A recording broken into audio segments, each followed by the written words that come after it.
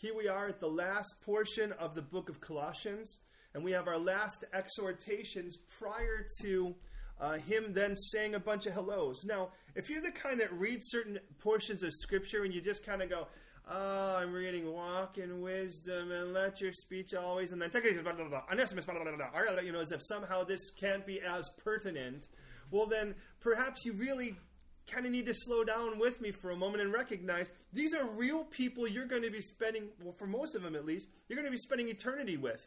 And it would be really, really cool for you to be the one person that perhaps goes, Aristarchus, I've been looking forward to seeing you. And Aristarchus would be like, well, how do you know me? And if you do, mention the fact you went to Shoreline Calvary Chapel, please, at least. And it's, oh, you're one of those guys. All right. Well, hold on. Now let me go get Tychicus. Tychicus! Awesome! Where everybody else in the world's looking going, Tychicus, what's your name again? Tucci, what? And understanding this, there are 9 names that are listed here that are very important mention. Now consider the fact, what would it be like if your name made it into the Bible like that? I mean, these are guys that, for the most part, are hanging out with Paul. Some of them are getting beat up with Paul. Some of them are following around serving Paul. A couple, they're going to get the points where you're like, you know what, actually, I'd have rather not made it into the Bible if this is how I get mentioned. And I just want you to consider that God knows exactly what he's doing. Now, it's interesting because when we get into that text, and it's fairly likely we will get into that text since we're only 2 verses away from it, I understand that with each one of them, they kind of have their own personality and their own background, and with it, you kind of fit into there somewhere. And as we look through all of those names, I'd like you to ask yourself, well, which one of these people would I be if God were writing this today? Now, before we even get into that, it's been interesting. I've been looking a little bit at sort of the monarchs of England and of France of recently, at least over the last couple thousand years.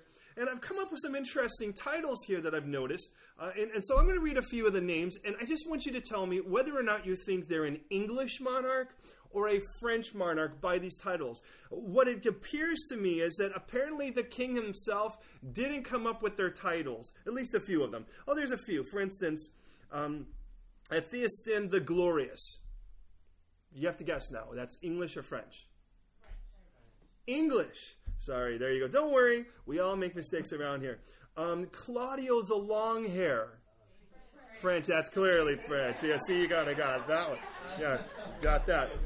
Edmund the Magnificent. English, 939 to 946. Ah, beautiful. Clothar the First, the Old. French, yeah, boy, they're just not as nice. How about this one? Theored the Unready. French. No, English. I'm sorry with that one. That's 978 to 1013. St. Edward the Confessor. English. See, some of you are going to know that. Clovis the Lazy. French. Okay, what guy says, I decided I'd like to be called Clovis. I don't even want to be called Clovis, nonetheless, Clovis the Lazy. Now, if your name is Clovis, I'm sorry. Pepin the Short? French. Think about famous world rulers and being short. All right. King William the Conqueror? English. See, you got that one, yeah. Charles the Fat? No, that's French, sorry. Charles the Bald? French. The French, either they like to make fun of themselves or maybe somebody else just titles them. Now, look it. For whatever it's worth, when I die, please don't call me either one of those things. First of all, my name's not Charles, but don't want to be called the Fat or the Bald. Even if I wind up that way, please don't let that be the most prominent thing. There's Louis V the Lazy, Louis IX the Saint, Philip the Bold.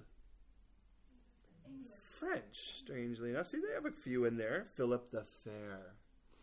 And I'm assuming they mean like, ooh, you're fair. Oh, you're really fair. Yeah, actually, it's French, for what it's worth. My favorite, John I the Posthumous.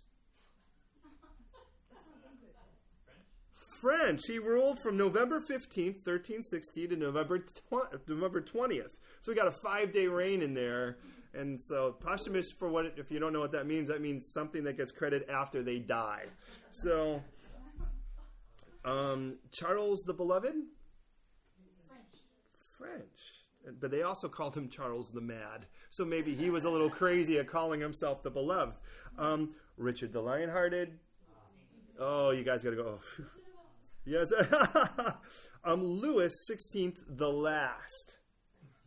French. Because then after him comes a little guy that steps in named Napoleon. Right. So for what it's worth, so there are these titles throughout. Well, I'm going to give you titles here of all of these guys, and then I just want you to sort of review. On the back of your bulletin, this, by the way, for those of you who are English or outside of America, this was a fad for a while in the 50s. How many people you could fit in a telephone booth? Yeah, in a telephone pole. That's kind of what they look like, actually. But I just recorded so that you wouldn't know that I wasn't sort of taking too many liberties. I actually just put down all of the names that you're going to see here and the scriptures that are pertinent to it. We're going to take a very small break, long enough for that to happen. There isn't one that says anything like Richard the Timely or anything like that, so at least we're okay with that. But again, we're going to go back to the book of Colossians, but we'll let a small herd in.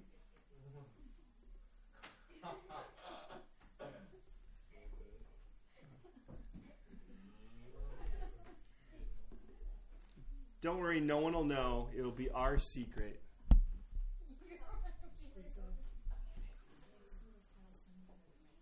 What's that? Yeah, maybe, yeah. Ooh. Maybe it does sound better if you say, "Ooh, Charles the Bold." No. Oh, yeah, so. Or maybe it's a bad mispronunciation. I meant bold. What do you mean bald? He's bold. Don't call me Charles the Bald. I'm bold. Well, for what it's worth. Okay. As we get our concluding remarks here in the book of Colossians, look at verse 5 with me and verse 6. There are two last things, and notice they involve your walk and your speech. I want to remind you in chapter 3, what we had was this challenge to let the old guy die and be carved off.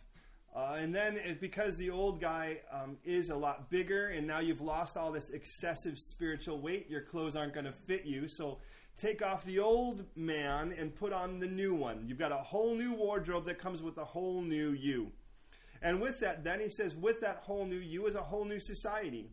And that whole new society is a society that, well, in simplest sense, is one where God defines the roles a little bit. You don't just get to be a freelance and make it up as you go along. That includes, by the way, husbands and wives, children and their parents, and for that matter, workers and bosses. And so he plays all of that out. And then with all of that, there's this challenge to live that life heartily. Not to live that life like a robot or just to sort of play the whole thing out like it's some kind of lame game. God says, do this thing with your soul. And then in verses 5 and 6, he gives us our last challenges corporately. And the first is how to walk. He tells you to walk wisely towards those who are outside. Now, by the way, for what it's worth, he tells us to love deeply those who are inside. So know the difference. When it comes to the body of believers, there should be a radical difference between the way that you view a believer and the way you view an unbeliever. Now, that isn't necessarily commonplace today, but scripturally it tells us to actually demonstrate great kindness and mercy and love to those, especially to those of the household of faith. That when it comes to somebody who's a believer, you really should have an open heart to some degree. However, the problem is that I think we've all been conned at least once or twice by somebody that really played the no, really, I'm a Christian, but demonstrated nothing that looked like a Christian. And then what happens is at the end of it all, we just kind of get burned, and then we look at each other and someone goes, hi, I'm a Christian, and you're like, oh. Even though you're one yourself. And there's got to be something really weird when somebody gives you a card that's got a fish on it, and you think, well, that's the last guy I'm going to hire. And you think, well, wait a minute here. Biblically, the enemy always knows to dress up like your enemy could be one of the most damaging ways to do something. I mean, I knew this back when I was in college before I was saved. There were a group of people that went door to door with their magazines and their books. I won't say who it is, but they were really into this Moroni character, and they were really, and they just drove us nuts. I mean, they made a purpose at knocking at early hours of the morning. And again, I remind you, I wasn't saved. I wasn't operating from the Holy Spirit by any means. And I went, we have to get rid of these guys. Now, we couldn't just beat them up and send them out because they thought that was a cool thing. That kind of gave them some street cred for what they did. So what we did was, and again, I'm not proud of this. I'm just telling you, the enemy obviously knows this works because I'm sure it was him telling me. We dressed up like them. We put on our ties and our little badges, and then we went around and created all kinds of havoc around the area. And then people said, well, you're no longer allowed here because obviously. And what happened in the end of it all was those people couldn't come back. And I knew that if you dressed like them and did bad things, that it would get them in trouble instead of you. The enemy knows that. It tells us that in the Corinthian letters that Satan himself disguises himself as an angel of light. Now consider the fact that just because somebody calls himself a Christian doesn't mean that they're a Christian.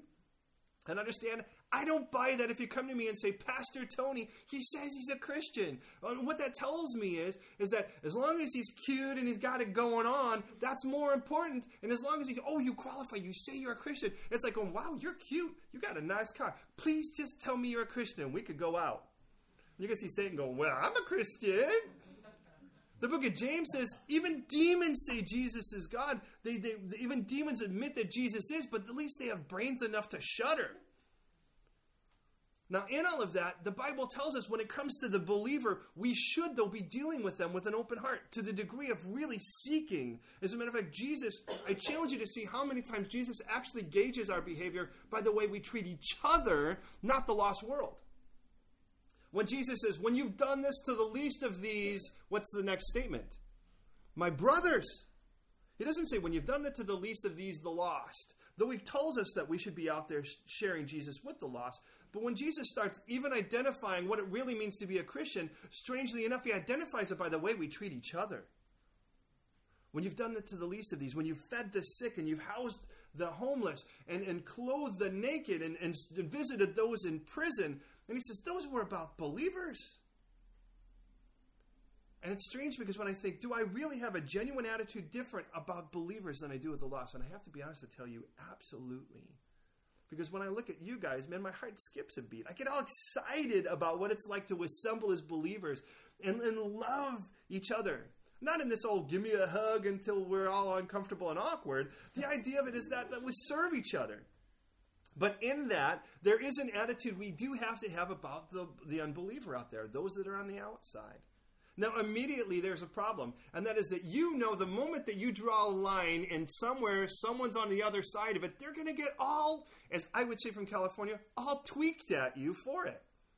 Oh, wait a minute, how dare you tell me you're on one side and I'm on the other? Nehemiah had that problem in the book of Nehemiah. It's interesting how many people didn't seem to have a problem until a wall got built. But what a wall says is, you're on one side of it and I'm on the other.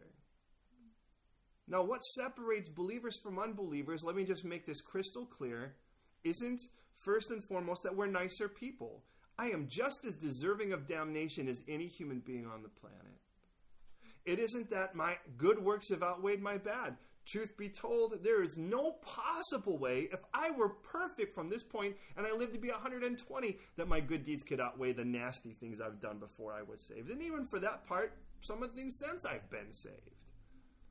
First and foremost, I have taken all of my guilt and have laid it at the foot of the cross of Jesus Christ, who paid for every nasty and rotten thing done past and future.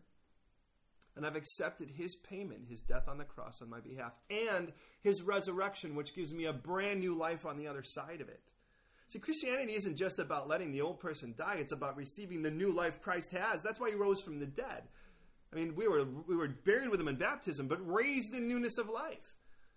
Now, in that, he tells us now, as we look at the unbeliever, there is a certain type of attitude we should have towards them, and it's wisdom.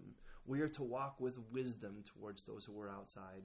Now, Paul, again, is writing to a church he's never personally met in a Lycus Valley in the middle of, basically 100 miles east of Ephesus in the area of Turkey. And as he writes to these people, he's like, look now that you guys are believers, you're going to have to be careful with unbelievers. You're going to have to walk with wisdom. Now, wisdom is knowledge properly applied. Someone says something, you're going to be weighing that out. Now, you're going to be weighing it out, hear me out, by Scripture. And if you don't know that beautiful book in your lap, man, get to know it, because it becomes the filter for everything that is told. Now I hang out with a bunch of believers for 5 minutes and all of a sudden I have to go, wait a minute here, that's not my value system. That's not what's important. That's not the direction I want to head. And God says, look, you better walk with wisdom for those people. In every culture, in every generation, there's going to be sin that's prevalent. That's going to be called the norm. And it's sad how it creeps into the church. Divorce and remarriage, like everything's on a temporary basis. And that's even acceptable in the church today. The idea of being completely filled with avarice and greed, that's actually very big in the church today. I can tell you that because the way that it seems a pastor is important is by how many people come to his church. Hey, let me tell you what, I could hand out free beer and I could have a huge church.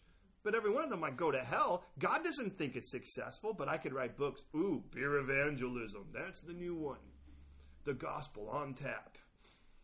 You know, come on for the holy happy hour. Everybody, man, they should hear what happens when we break into song. Everyone's amazing, great. They have no idea what they're singing, but boy, are they singing it with, oh, and you should see the dance ministry. Ooh, when we take out that whole disciple disco, woo! And everyone's just getting it all. I mean, the whole point of it is that's what happens when the church starts getting their definitions from the world. And he says, you better walk with wisdom. Because the world out there, and let me say it in its simplest sense, because every one of us was in that world at one time. Some of us, we were a little younger when we left it. I was 19, which means I had already gotten my accreditations, and even for that matter, at least my bachelor's, if not my master's in sinning. I was a little bit of an accelerated student when it came to the world. I was writing books on how to sin and do it well. And running around teaching it. I'm not proud of any of that. In the simplest sense, you know what we were before we gave our life to Christ? We were just takers. That's all we were. Everything was about taking. You met someone and you sized them up. What could I take from you? Could I take a little bit of glory if I hang out with you? Will I look better? We learned that in secondary school at latest. Everyone will be a little bit with the popular kid, because if you hang out with the popular kid, strangely enough, they think you'll be popular too. But to be popular means you need to bag on those kids over there and make fun of that kid, and you can't go out with that person, and don't make that person your friend. And you realize that was at someone's expense. Now, why would the popular kid go out with you? Because they must think you have something to offer them. And that's the way it plays out in all places. It's like, hey, really nice to meet you. Why is it nice to meet me? Because I really think you have something to offer me. And then what happens? Girls are amazed that guys are going for the gusto, so to speak.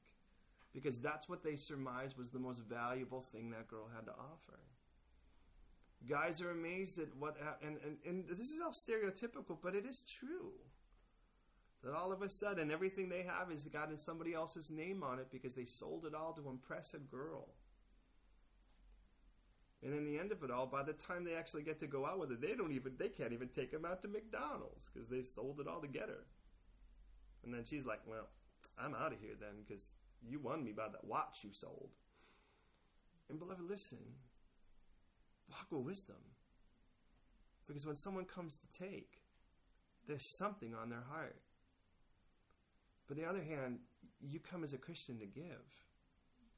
As a Christian, I come to give. I come to give life. I come to give encouragement. I come to give peace and joy.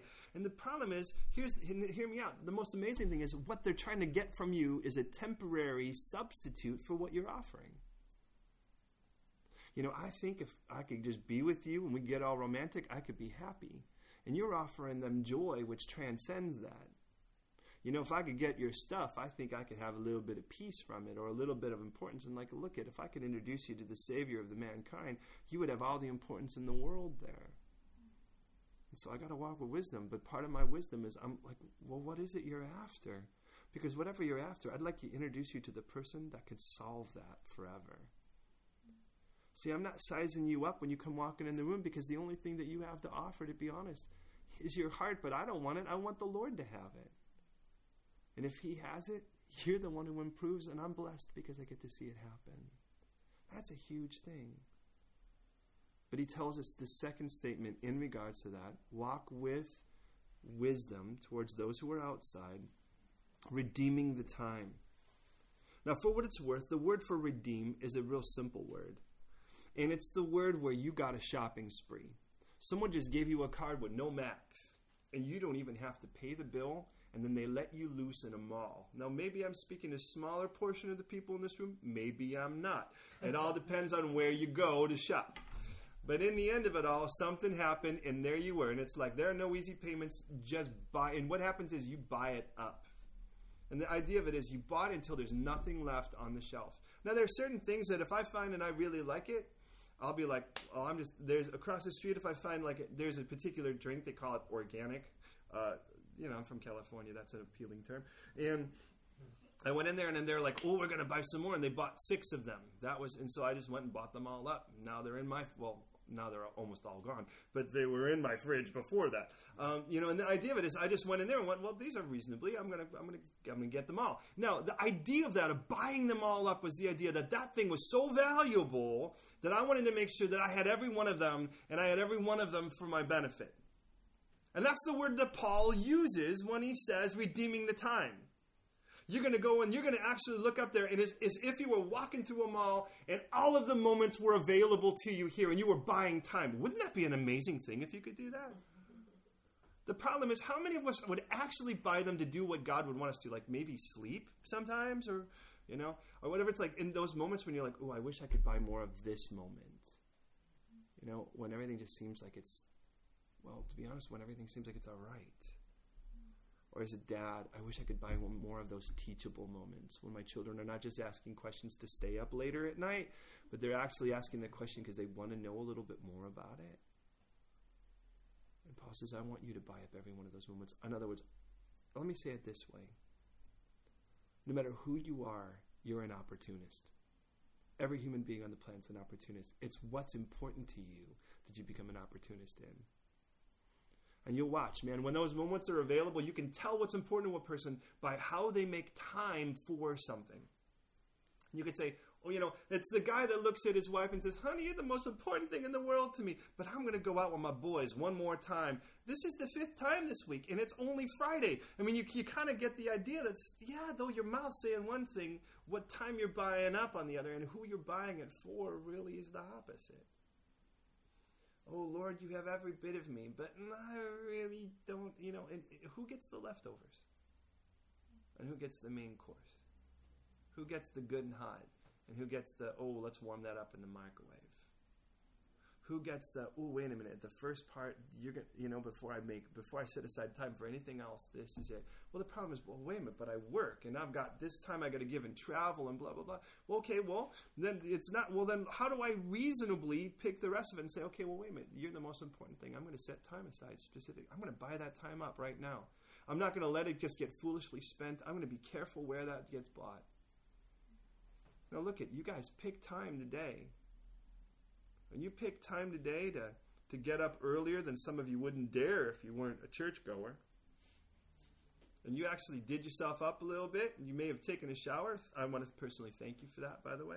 And then some of you risked it by getting on public transportation to come here. Some of you drove and risked it by whoever was driving next to you, and even the people driving the public transportation next to you. And all of that, you got here, and you walked into this building, and you sacrificed time. I mean, somewhere down the line you said, you know what? I'm going to commit to doing this. I mean, it would be really lame if you got up, did all of that, and then sat in the house and said, you know what? Actually, halfway through this, I decided I just want to look good sitting watching the TV. In the end of it all, you made a commitment. You bought up the time. And you bought up the time and you spent it. And let me just say, time is one of your greatest currencies. I mean, it's the thing that no matter where you spend it, it's going to prove where your value system is. And he says, look, and I want to warn you. I want you to walk wise with those on the outside, and I want you to buy up that time. If you're around enough, I've learned this. If you walk around Camden Market, sooner or later, if you walk there every day, sooner or later, you're going to want to buy something even though you know you don't even want it. Just because you're there enough, unless you're there for a purpose. See, either it's going to spend you or you're going to spend it. And all of a sudden you're like, ooh, you know what? I never realized how nice that thing was. Funny, a week ago I walked by that thing and went, that's dumb. But now it looks good. Because for the last week, I've walked by and go, ooh, shiny. Yeah, shiny. That's goofy. It's shiny. Oh, now it's like, ooh, shiny. And the next thing I know, it's like, I need that thing now. And then what happens is you go and you pick it up, and then you go back to someone that walked with you the first day, and then they look and go, you said that was dumb a week ago. But now it spent you instead of you spent it. You lost purpose. But you're with someone, and there's these moments where you just know you're cramming words down their throat. And you're throwing words at them, and it's like, doing, it bounces right off of them and falls on the floor and shatters. And you're like, man, this isn't the moment, is it? And then all of a sudden, you realize part of being an opportunist and loving people is praying for those teachable and movable moments, shapeable moments. And all of a sudden, that same cantankerous, nasty person all of a sudden drops for a moment, and their hands go down. And you're like, that's the moment. That's it right there. Hey, can we talk now? Now look I fought competitively as a younger man. I didn't say as a young man. I'm still young, but as a younger man. And there were those moments where you realize, you're going to get hit, and you know that they're there for a purpose, and you're there. And it's like there are times where you study a person as you're fighting them, and as you study them, you recognize this guy really only has a 3-round lifespan. And if you can sort of sit it out for those 3 rounds and just make sure your hands are up and you can block well, you can dance around the ring for 3 rounds. By the 4th round, you can drop this guy quick. Now, I'm not here in any way advocating fighting or violence. But the idea is simple. I mean, after a while, if you take time enough to really get to know the individual, you'll realize, wait a minute, that's the moment right there. And that's part of walking with wisdom and redeeming the time. Is because my biggest issue for an unbeliever isn't for them to like me. It isn't for them to think I'm the man.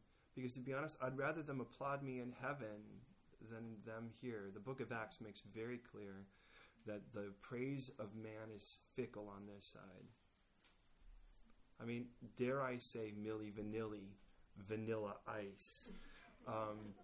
People we laugh at today but there was a time, and there's going to be a day when people are going to be burning their Justin, Bieber, whatever shirts because it's embarrassing. So maybe you're already doing that.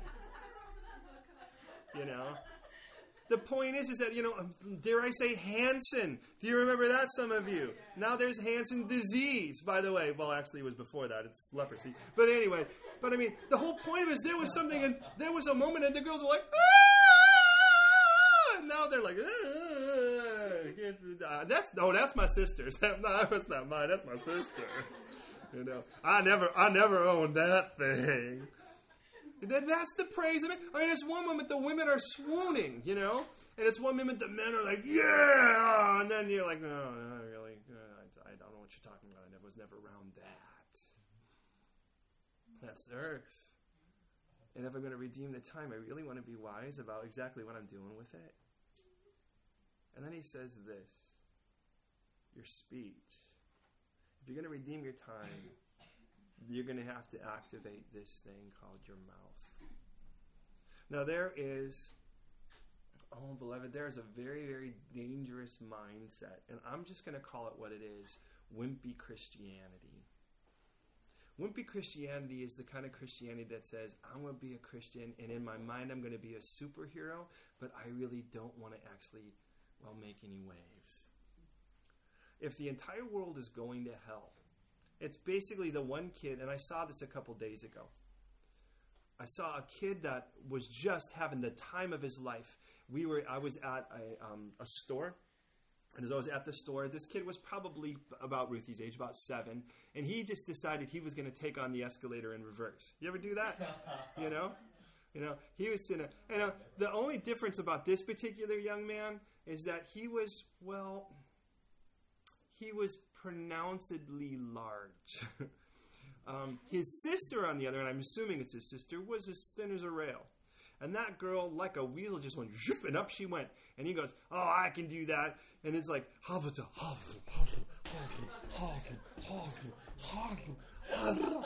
and And she's at the top going, hi, hi, hi. Okay, the problem is the boy, bless his heart, took up the vast majority of the escalator. And while people are trying to go down the escalator, he's basically rolling them over like a bowling ball on pins, man. And he's just, and you know what happens when you get tired? You lose control of your limbs, right? So now he's going, and now it just looks like he's knocking people over the escalator. People are cowering in fear of this 7-year-old child, and they're all now, their bags are all shoved into the corner, and they're like, here comes big boy. He's like, well, if you're going to go opposite of the escalator, you're going to take some people down en route, regardless of how big you are. And here we are, and basically, God planted us at the bottom somewhere an inch away from hell, and he said, see that escalator? You're going up that thing, and you're going to take anyone that wants to go with you. And there are a lot of people who hopped on that escalator having no clue where in the world they were going. And as they get down there, like, wow, this is not this is not like what I wanted. This is not the sale rack. This is hell. And they're realizing it kind of on the way down. And you're like, and it isn't, the good news is the Holy Spirit gives you kind of the vim and vivacity that you don't, those steps aren't even a problem for you until you stop. And you're like, you know what? I really don't want people to think I'm really any opposite of them. Beloved, you're the one living person in the morgue. You're going to look different. You really should look different. You're like, well, I really want to blend in here.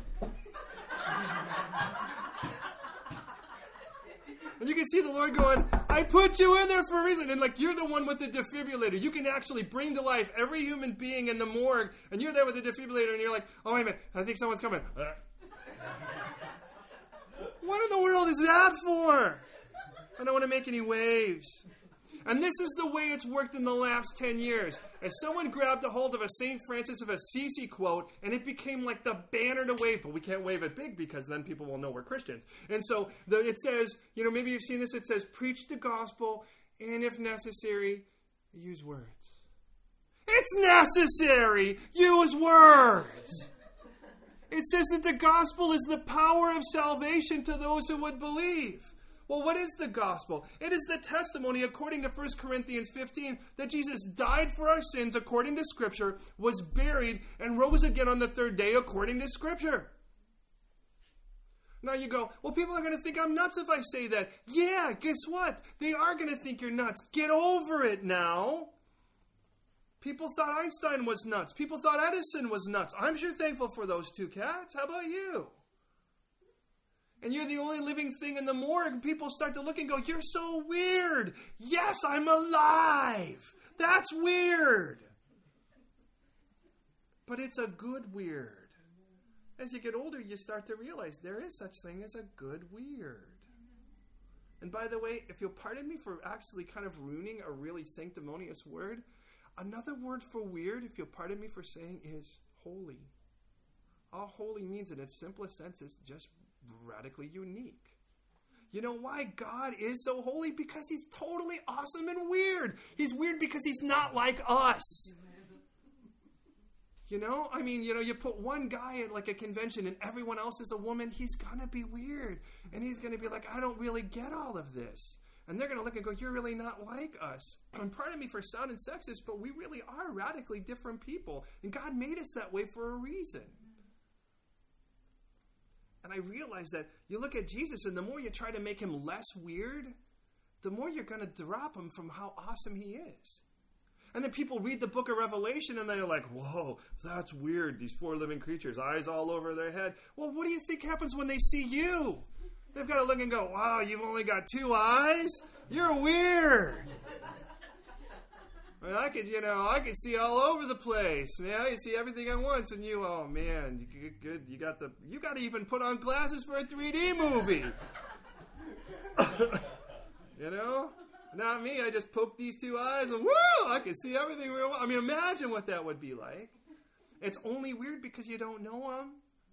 Well, there's this Ezekiel wheel within a wheel, and these things riding back and forth, and it's like, angel hot rods or whatever, and we go, oh, that's really weird. Well, it is to us because we're not there.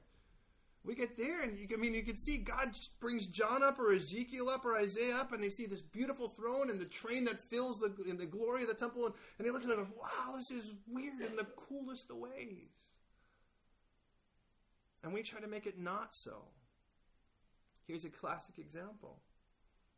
When John sees Jesus in the book of Revelation, he sees someone with white hair, skin that looks like bronze or like a metal that is stuck into a fire.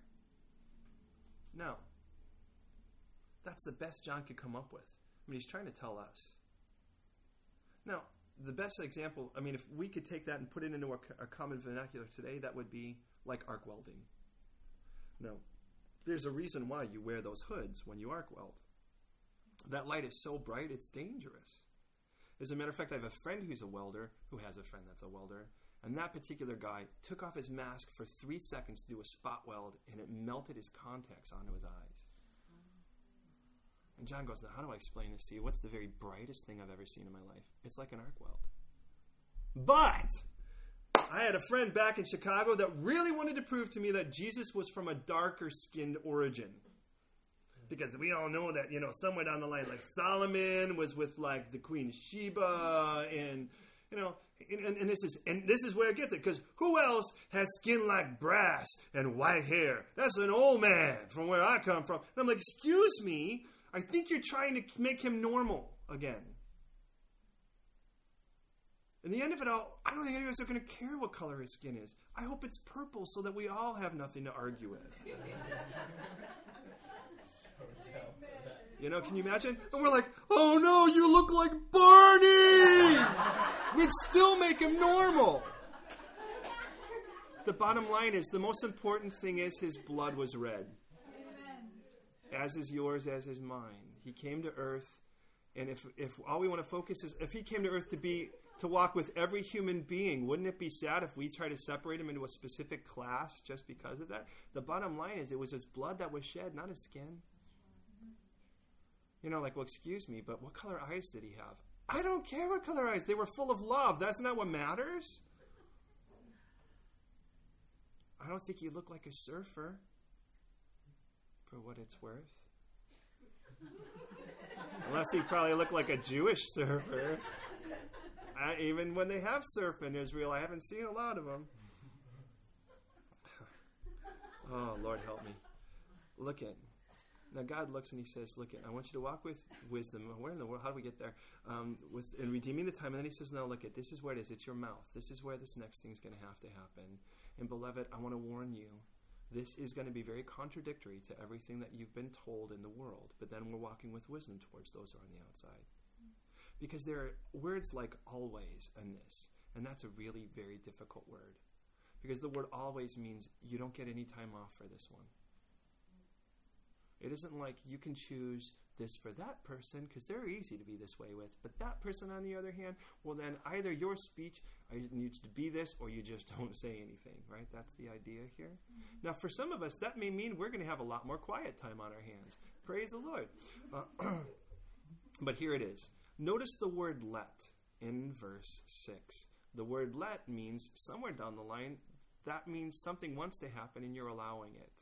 It doesn't say make your speech do this. It says let it. Now let your speech always be with grace. Grace, charis, means, in essence, it's gift. It's the root word when we get the word gift. Like a charismatic person is, in essence, a person who's gifted. Now, understand what a gift is. A gift in no way, by virtue of it being called a gift, is in no way reliant on the deservedness of the recipient. Or it wouldn't be a gift. It would be an earning. It would be a paycheck. It would be a wage. It's entirely on the kindness of the giver. I mean, like, hey, James, hey, I owed you £3. Here's a Coke. Paid you back. There's no gift in that. Actually, I kind of got away with it. I could probably get a Coke for a whole lot less than £3. Unless we're near the airport.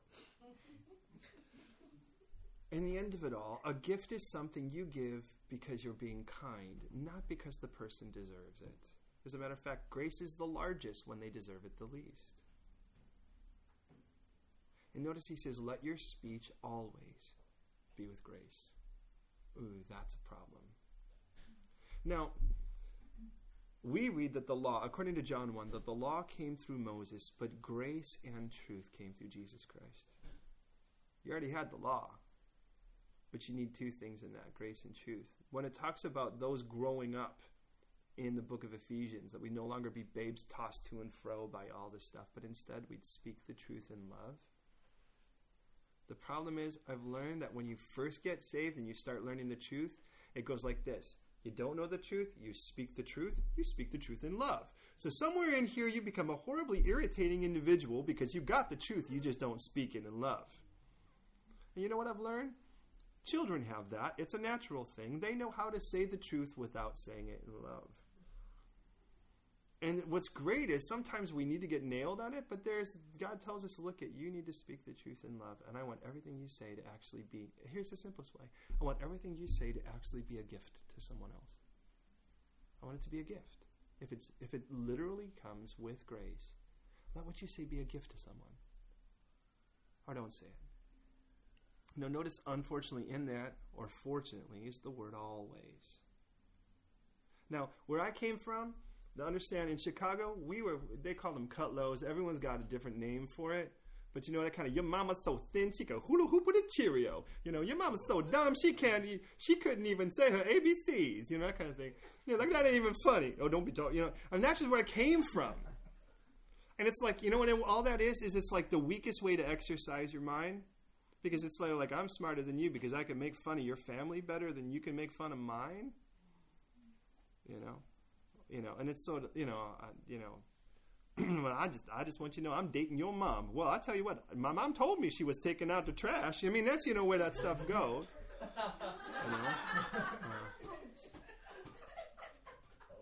And so we learn how to nail people, and somehow we think that makes us look good. And God says, not where I come from. Because what that looks like in an American football game is you tackling your teammates. That's what it looks like. It looks like you're on the basketball court and your own team just blocked your shot. You ever watch that happen?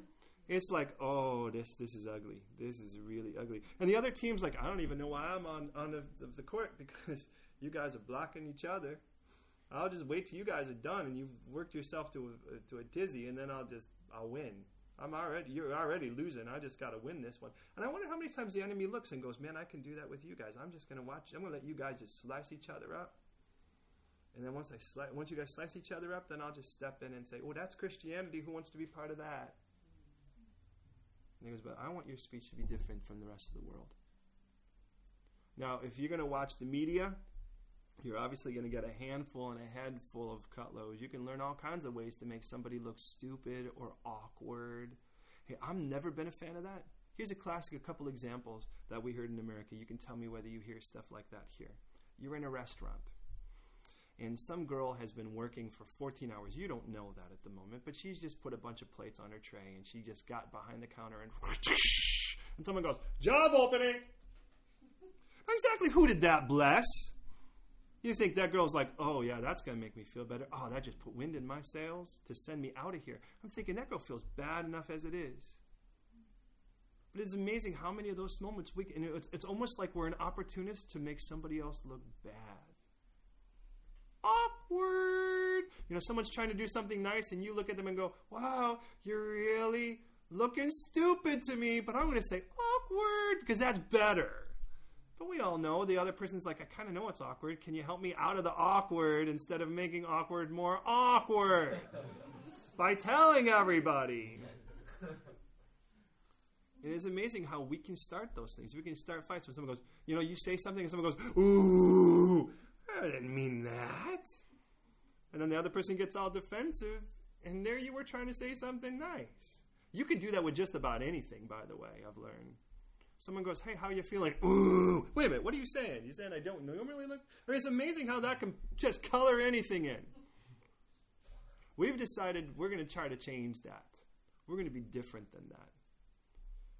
And so Landon, for instance, now when everyone gets off the train, he wants to say goodbye to them, even if he's actually met them or not up to this point. Bye. Bye. Thanks, guys. God bless you. Bye. A couple days ago, we decided, wouldn't it be fun if just one day out of the year you decided, because they have all kinds of Red Nose Day and whatever, Talk Like a Pirate Day. What if you just hugged a canvasser day? That's the guy that's got a clipboard, and he's going to be asking you something, and just as that's the case, you just give him a hug when they come over to you. And James is like, I don't know, you should give that a try. Come on, I double dare you. Isn't that always right? That's a guy thing, right? Because a dare isn't enough, but a double, man, that's it. I can't walk away from a double dog dare. And praise the Lord, it was a guy who says, but James, they got to come up to me. We're walking on our way to a Bible study, which was wonderful, by the way. And on our way, and this guy comes over to me for the prevention to cruelty to children thing. And he comes over and he's got his clipboard and he's like, hey. And I'm like, oh! And I give him this hug and he's like, Mother! And James is like, you're the man. The good news is, I didn't pick afterwards, look at him and go, awkward! The strangest thing was, a millisecond into the hug, he actually was happy about it. Once he realized that I wasn't reaching for his badge or his wallet, My wife's like, that is so you. Now hear me out. I'm chasing time and we're getting through those two verses. You probably knew better and I didn't. Look at, God wants your mouth to be one of the identifiable traits of what it means to be a Christian. And you're like, well, does that mean I have to be preaching all the time? Look at, preach when he tells you to. Preach should never be a negative word in regards to Christianity. I'm not going to preach it. Well, then you should. But when it comes down to it, we should be known as the person that people want to talk to, because somehow that by the time they're done talking with us, they feel like they got a gift out of it. And it's easier. Isn't it easy just to say, well, you're an idiot? When it's like, well, the world's taught you that. But then it says this, season with salt. Salt? What in the world? Season it with salt? Well, let me throw out a handful of things. I'm going to throw out a bunch of verses to you and keep your bulletin for next week, since obviously I think we'll meet those guys next week. Salt speaks about a handful of things. It's used in the term salt is used in 36 different verses in Scripture. First and foremost, it's a map reference. There's the Sea of Salt, the City of Salt, the Valley of Salt. So there is definitely this place. By the way, it's around the Dead Sea. That's fairly easy to find. It is in regards to healing. For instance, in 2 Kings chapter 2, when the water is actually causing barrenness and illness, it was Elisha that actually takes a fresh bowl, fills it full of salt, throws it in the water, and says, I've healed the water because of the salt. And obviously it's metaphorical, although it's done literally. And the water was made well. For what it's worth, in Ezekiel chapter 16, verse 4, God speaks about children and how they weren't treated like proper children should. And the proper way that a child is when a child is born, they clean them up, rub them in oil and in salt. Swaddle them, wrap them really tight, and then bake them for 45... No, I'm just kidding. You smell good. And here I am, and I'm thinking, is that really grace? Is that grace? Pray for me. Pray for me. But the idea of it is it toughens up the skin. It makes it actually firm. That's the idea of it. And God says in Ezekiel, you weren't even treated like a right child. You were just kind of out you went and so forth.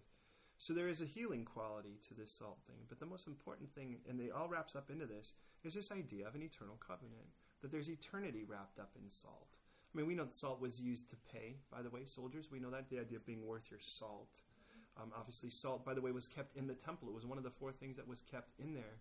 And but it's interesting because it tells us in Leviticus 2:13, by the way, that every sacrifice needs to have salt in it. And he says, listen, you shall not allow the salt of the covenant of your God to be lacking from any of your offerings. It's called the covenant of salt in Numbers chapter 18, verse 19. As a matter of fact, even the covenant that God made with David in 2 Chronicles 13:3 was a covenant of salt. Now, what does it mean that it's a covenant of salt? That it's got an eternal ramification to it. The idea of it is, look, I don't want you just giving us, listen, please listen to this. I don't want you just doing something and thinking it's a sacrifice to God and having no eternal concept to it. Oh, I went to church today. Oh, I paid my dues. That's the best we have to offer God, is something that we did out of necessity because God required of us? Or is this going to have some form of eternal ramification? If we really are, in essence, in the locker room, getting our ins and outs, our X's and O's, knowing that we're going to take the field for the rest of the week, and in taking the field, we're going to see the eternity changed as a result of that. This whole time that we meet means something different now, doesn't it? And I realize something. If my speech can be a gift to you, it better be seasoned with eternity. And it tells us, by the way, for what it's worth, in Job 6:6, can food really be eaten if it's flavorless? Well, I mean, we are in the UK, but but it says, can flavorless food be eaten without salt? Now hear that for a moment. Listen to this, though. Take this to heart. Can flavorless food, and I'm thankful, I look out at a lot of you and I think there's spice on your lips. I mean, in no weird way. I mean, it's a cool thing that, I know some of the seasonings you use and I love them and crave them. But something flavorless, do people really welcome it if it doesn't even have salt in it? And I think, well, what would happen with the church? And if everything we did had no salt in it?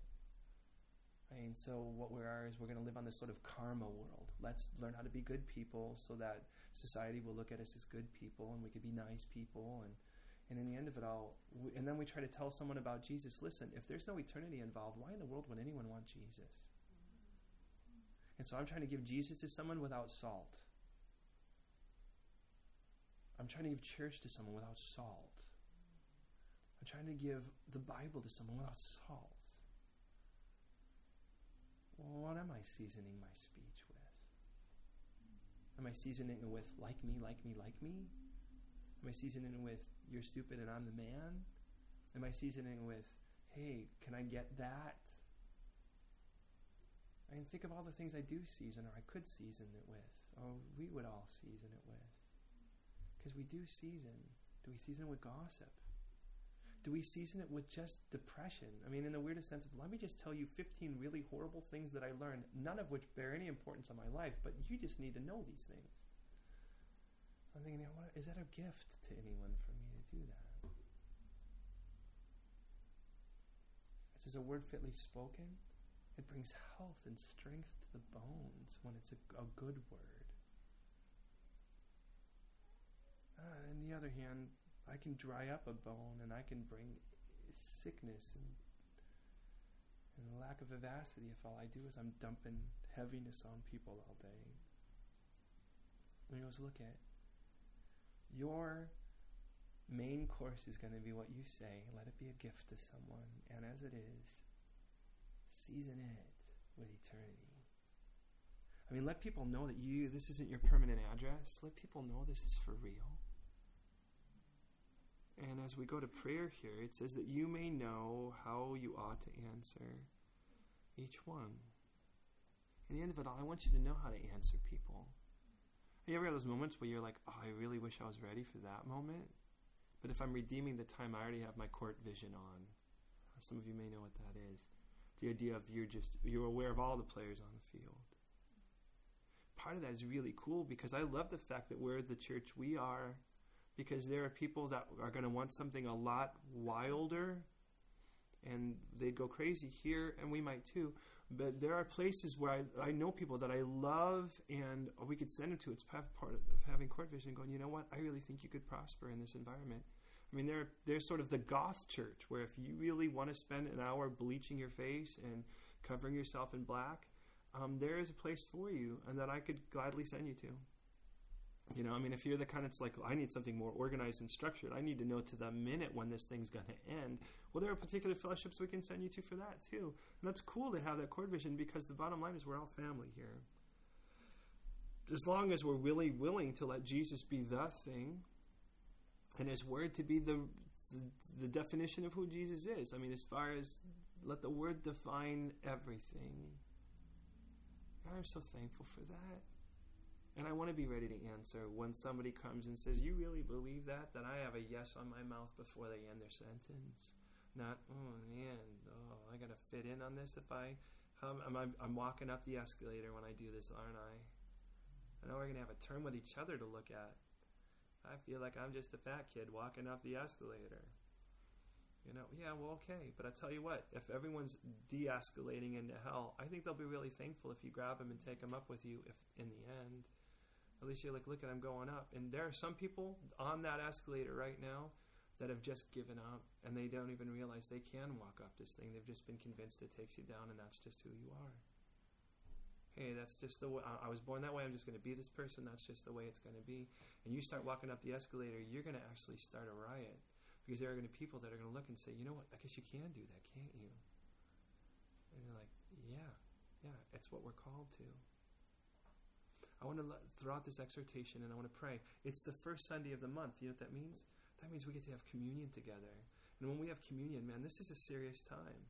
I mean, this is a time when we actually say, Lord, I want to be absolutely right with you. I don't want anything getting in the way of us. I don't want to be known as,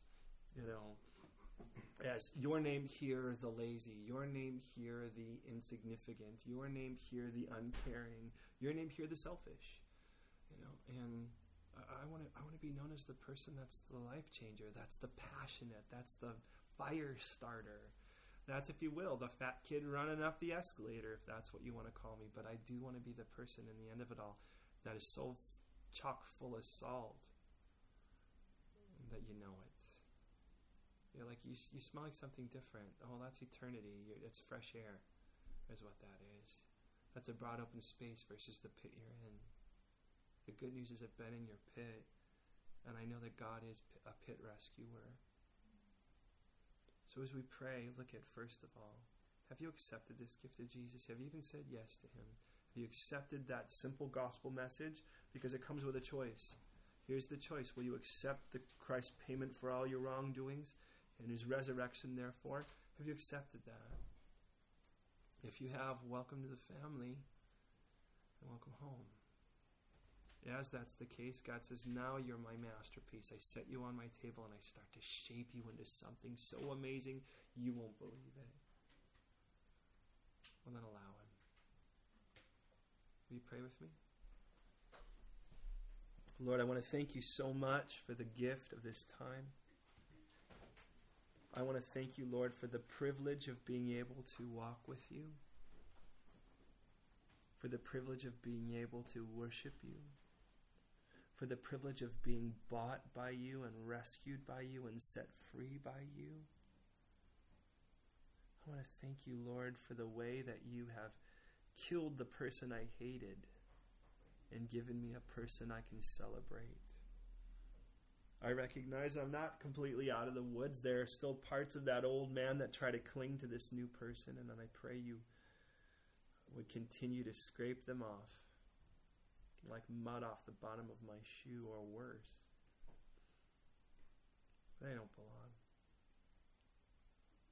And I pray, Lord, for every person here, myself included,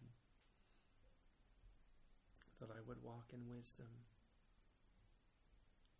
that I would be careful not to try to just jump on the escalator just so that I wouldn't make any waves, but that I would walk wisely toward those who are outside. And outside these doors, there are people who are completely contradictory and contrary, Lord, to the very things you proclaim that are clearly truth, Lord. And Lord, I don't want to agree with them just because they seem to have the right graphs and someone called an expert and all that. Lord, I truly and genuinely want to hold your truth, and I want to buy up every moment, Lord, and look for those moments as an opportunist where I can bring you into the situation and show you as the solution to everything. And I pray, Lord, that you turn my mouth and the mouth of every person here into a gift giver. Lord, that everything we say would be a gift to someone. Everything. And you would season everything with eternity. Lord, that when people talk to us, it may be the only time, and very likely the only time some people have thought about eternity ever. So Lord, make us people who are constantly dropping heaven's hints. And we want to be able to answer every one of them. And I pray right now, Lord God, that as we just openly renew our covenant with you, renew the gift of your gospel, that we do so, Lord, not by by that which is rote and ritual, Lord, but by that which is from our very being. And I do openly acknowledge, Lord, that I'm a sinner in and of myself. I'm imperfect and do not qualify to the level of glory you require for an individual to stand on their own merit. But I also believe you sent Jesus to die on the cross for me and raise again. And that paid for everything I've ever done wrong and will. And I accept that gift of Jesus, openly declaring it, confessing him as my Savior and my ransom, but also, Lord, as he's raised the newness of life and you offer me now the newness of life, I want to walk in it. And that newness of life declares Jesus as my Lord, and not just as an innocent bystander or as a nice person to redeem me, but also as my master now. And so I proclaim Jesus as this, and I ask for you to be the Lord of my life. So have me, reshape me, be the architect of my reinvention, and make me something beautiful, and I know that's your plan. So I openly declare this right now, and if you agree with this prayer, I'll ask you to say amen. And I just say, Jesus, I'm absolutely yours. Have me in your name. Amen.